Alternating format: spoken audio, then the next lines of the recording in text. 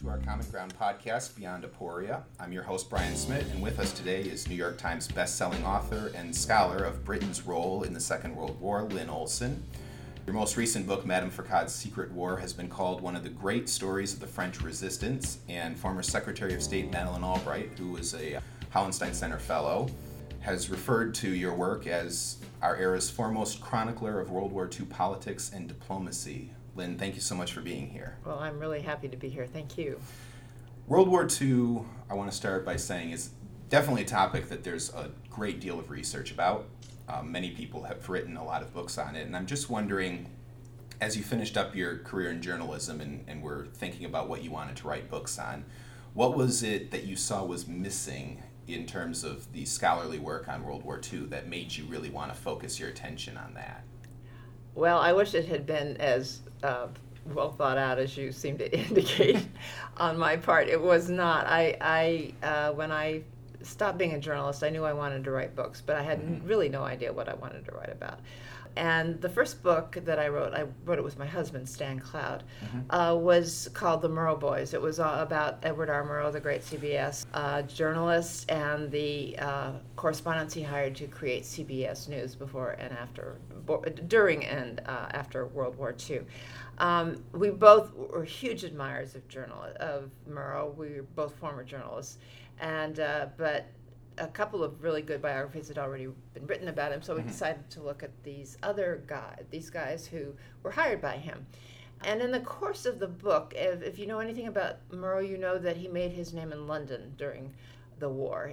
He reported from the rooftops of London about the Blitz, the Battle of Britain, and over the course of the war, he became probably America's most well-known journalist, wartime correspondent, and also the most popular. Basically, he and his correspondents created broadcast journalism, and within a year, radio had taken over newspapers as the country's number one source of news. So he made his name in London, and as a result, we spent a lot of time doing research about Britain and London in the early days of World War II, because that's when he was there. And I just fell in love with the period and with the place. It was an incredibly exciting, dramatic time. Britain in 1940 was the last country standing against Hitler in Europe. It was the last hope of freedom, and it was on the verge of defeat. It was a tiny little island country, and it was facing the greatest military force in history up to that point. And so it was just a great story, and I kept finding various facets of the war connected with Britain that I didn't think had been properly explored, and so one led to another. And so as a result of the 8 books I've written, 7 of them have been about the war. Not all really focused entirely on Britain, but Britain has played a role in every single book that I've written. I find it interesting the way you say, of course, that Britain stood alone. Obviously, Czechoslovakia, Poland, the Netherlands, Belgium, France, Norway had all fallen. But I think saying it was a very tiny island, it was at the time one of the largest empires in the world. Yeah, that's absolutely true. It was it had been a very powerful country. By the time of World War II, it was losing a lot of its power. Its colonial domain had shrunk a bit. It did not have the economic and military power that it once had, but it still was. It still was the leading European democracy. Militarily, France was supposed to be the leading Western power, but as we found out, that wasn't true. So, but the two of them, Britain and France, were the allies that everybody thought could hold out against Hitler. When Germany invaded France during the Blitzkrieg in May and June 1940, that proved to be totally wrong. I mean, France folded not as fast as Poland, but very quickly. And so Britain, with its small army, its fairly small air force, better air force, its navy, was left, to take on this behemoth that Hitler had created. I think it would be difficult to fold quite as fast as Poland folded in the war, the 2 weeks. And Well, actually, it took longer than Poland has gotten kind of a bad rap.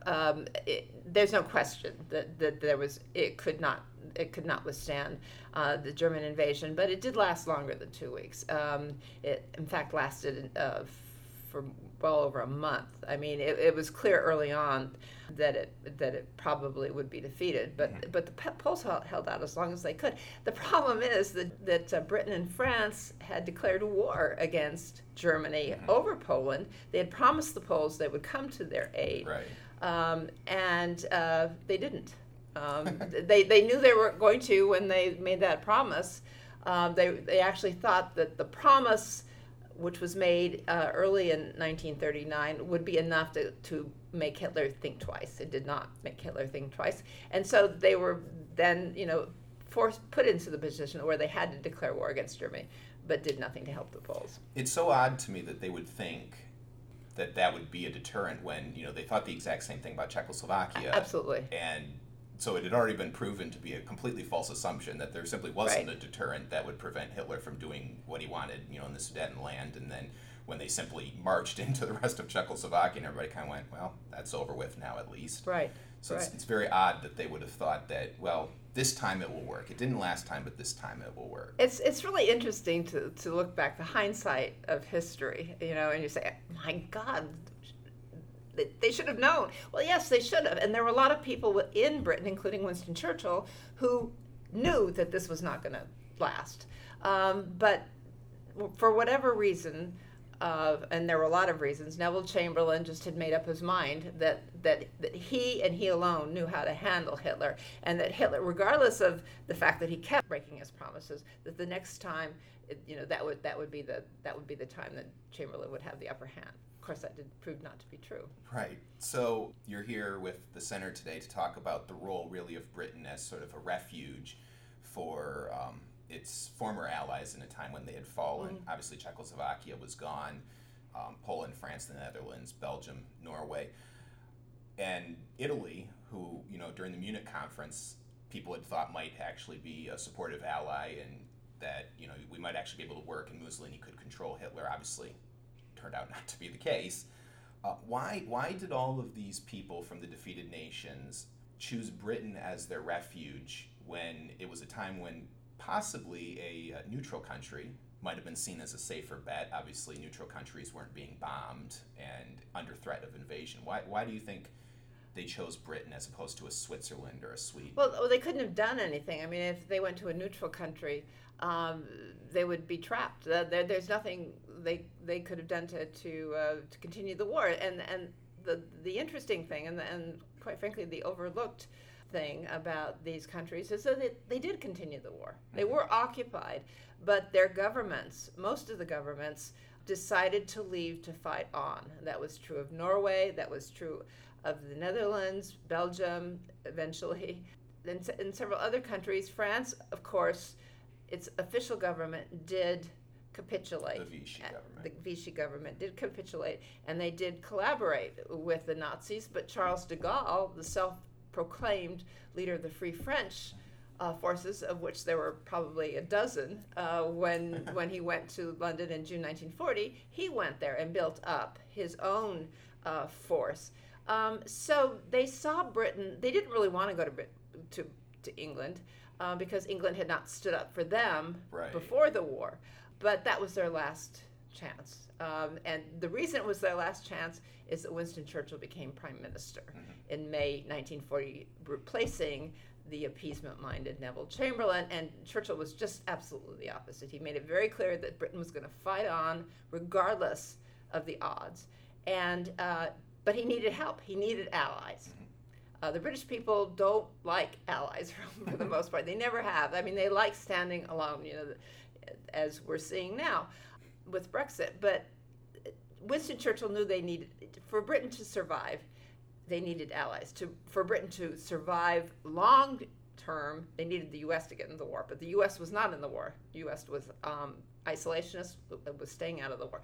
So he invited the leaders of all these occupied countries to come to London and join the ranks of countries fighting against Germany. And they said yes. So it wasn't just the governments that came in, it was military forces from a lot of these countries. It was their resources, it was their gold, it was their ships. So the point that I made in one of my books, Lost Hope Island, was that these countries actually did, not only a little bit, but they contributed significantly to the Allied victory, a fact that is not very well known today. Yeah. There were a couple points that I want to touch on in what you said. I'll start with the first one, which is appeasement. Mm-hmm. It's very interesting that appeasement in the mid-1930s was seen as a very positive thing. A lot of members of parliament were very much in favor. When Chamberlain went to meet Hitler at Berchtesgaden, he received 3 cheers, and everyone was very hopeful he'd come back with peace. And I think today now the word appeasement is seen as a very negative word, largely in part due to the efforts of Mr. Chamberlain and Daladier of France.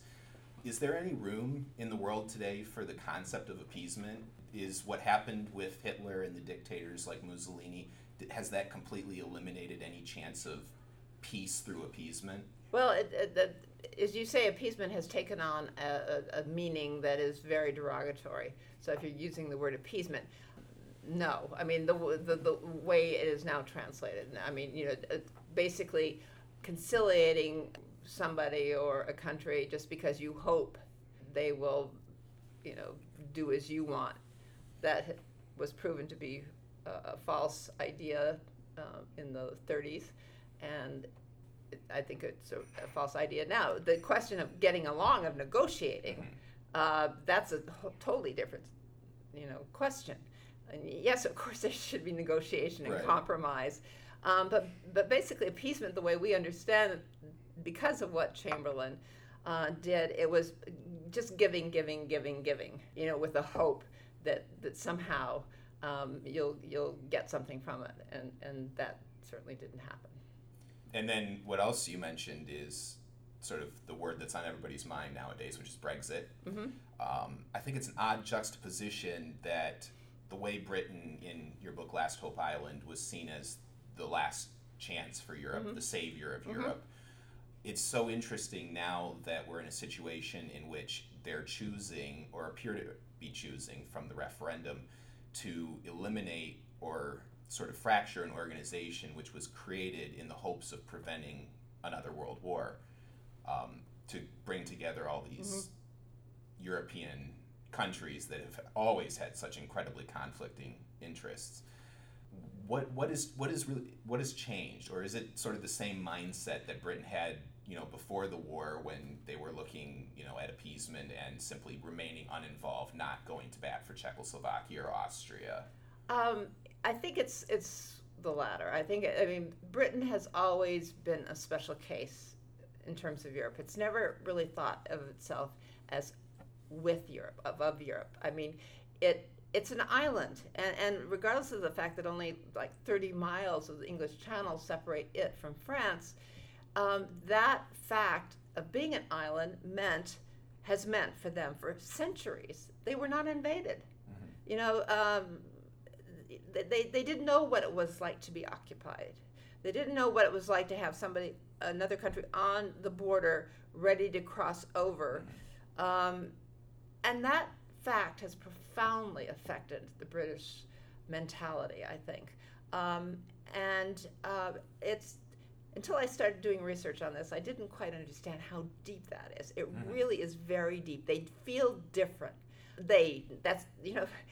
Actually, England is probably, London certainly, if not the most diverse, one of the most diverse major cities in the world. I mean, you go there and you feel like you're in a little United Nations. It's not a homogenous population. It's not a homogenous population, but outside London, it is quite homogenous. But there was a mindset back then, before the war, that we don't want anything to do with what's going on over there.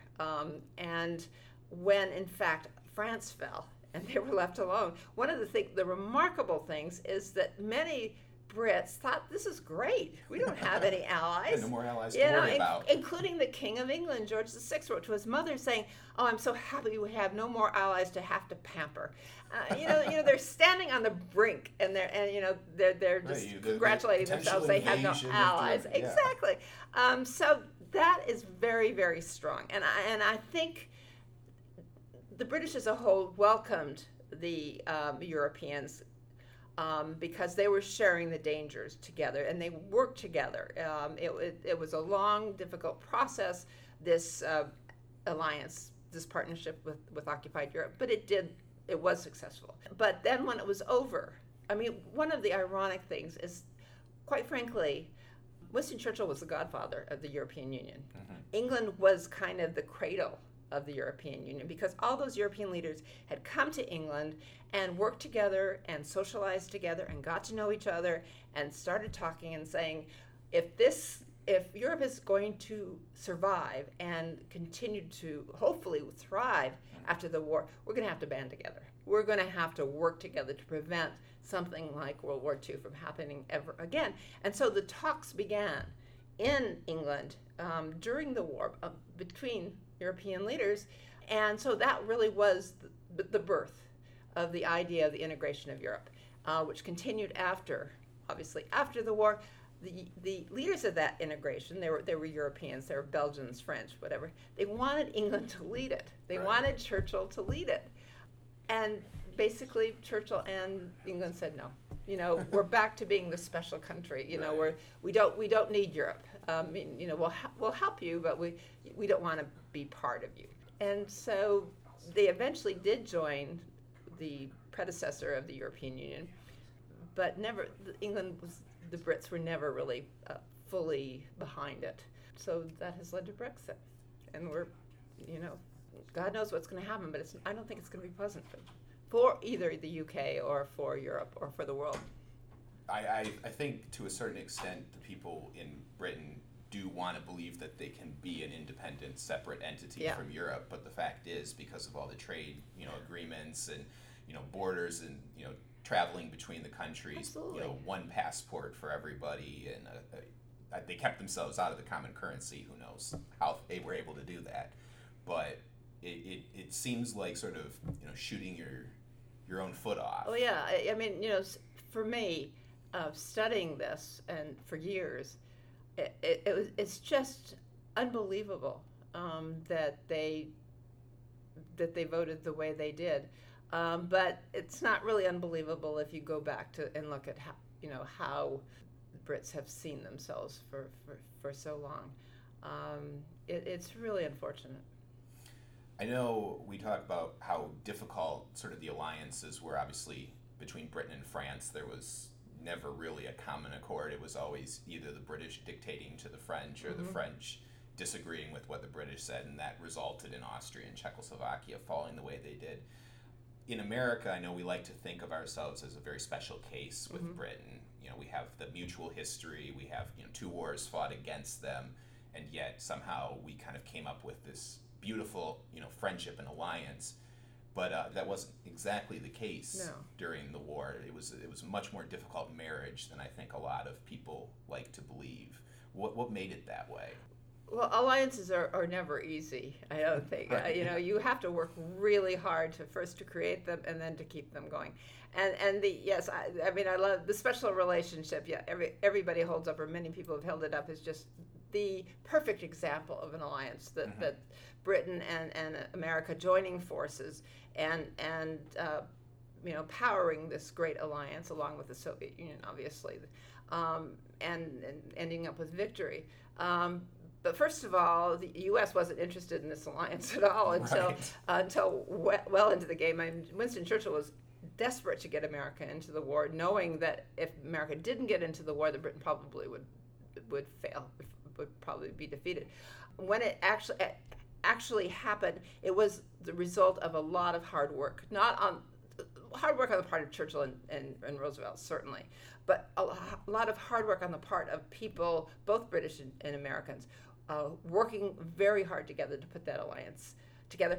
And even though you said it seems unusual that it would be difficult, and people look at it, and of course it would work. We're English speaking, we share the same beliefs, we're democracies. We love English writers. They love, I don't know what they love about us, but anyway, that we should be able to work together. But that wasn't true. I mean, we guess we share a common language, kind of a common tradition to some extent, but we didn't then, and don't understand the Brits, and they didn't understand us. There was a lot of tension, a lot of misunderstanding, including between Roosevelt and Churchill. The Brits thought that we were being overpowering and condescending to them. They thought the same way about us. It took a lot, as I said, a lot of really hard work on the part of people to make sure that would succeed. There are several, on the military level, on the government level, there were a lot of problems. So before I let you go, I know you have a very busy day today. I just want to kind of ask if the situation with Britain and Brexit and the rest of the European Union, do you think that there's a sense of danger similar to where we were, say, in 1933, 1934, as Germany begins to rearm, the reoccupation of the Rhineland, and sort of the feeling that these alliances between nations, the great post-World War I alliances between Britain and France, Italy, the Soviet Union, Litvinov was desperately advocating for a relationship with Britain, and they simply said, no, we don't trust the Soviet Union. Are we returning to that sort of tension because of Brexit, do you think? I think there's a real danger that, and that's where I go back to historical amnesia. We are 80 years away from the start of World War II, and as more and more years go, happen, then people think this is ancient history. They think it's ancient history now because most people, the vast majority of people in our country and elsewhere, weren't alive during World War II. Right. And they don't understand, or they haven't paid attention to how catastrophic a breakdown of world order that was, resulting in the deaths of millions of people, the destruction of countries, it was just so insane that after the war, it wasn't just Europe that decided they had to band together. It was this country too. America realized that we cannot sit over here, protected by these two oceans, and stay out of the world. We had a role to play, and so America, for the first time, joined together with Britain and Europe, for example, in creating a military alliance, NATO.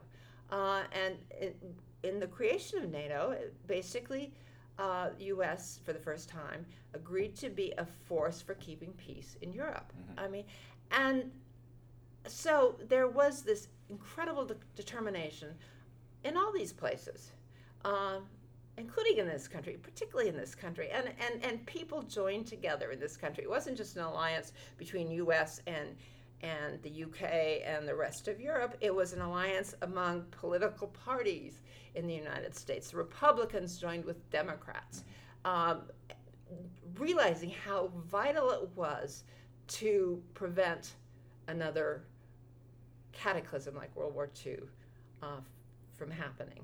And so for 50 years or more, I mean, more than 50 years, there was this intensity there were lots of battles between the political parties, but there was this common belief among, I think, the majority in both parties that in terms of alliances, we had to keep these international alliances going. We had to work together with others. That, unfortunately, I think has unraveled tremendously, and it concerns me a great deal. All right, well, thank you very much for coming and talking to us. This has been our Common Ground podcast, Beyond Aporia. I'm Brian Smith, and I've been here with Lynn Olson. Her most recent book, Madame Foucault's Secret War, is available now, and I suggest all of our listeners go pick up a copy. It's a delightful read. We've been devouring it at the center. So thank you so much for coming and talking with us today. Thank you, Brian.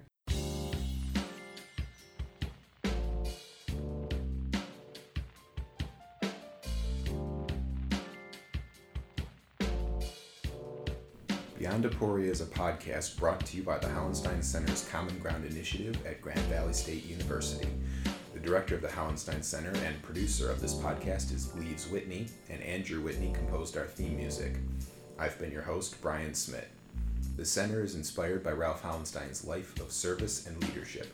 For more information, visit us at gbsu.edu/hc or look us up on Facebook.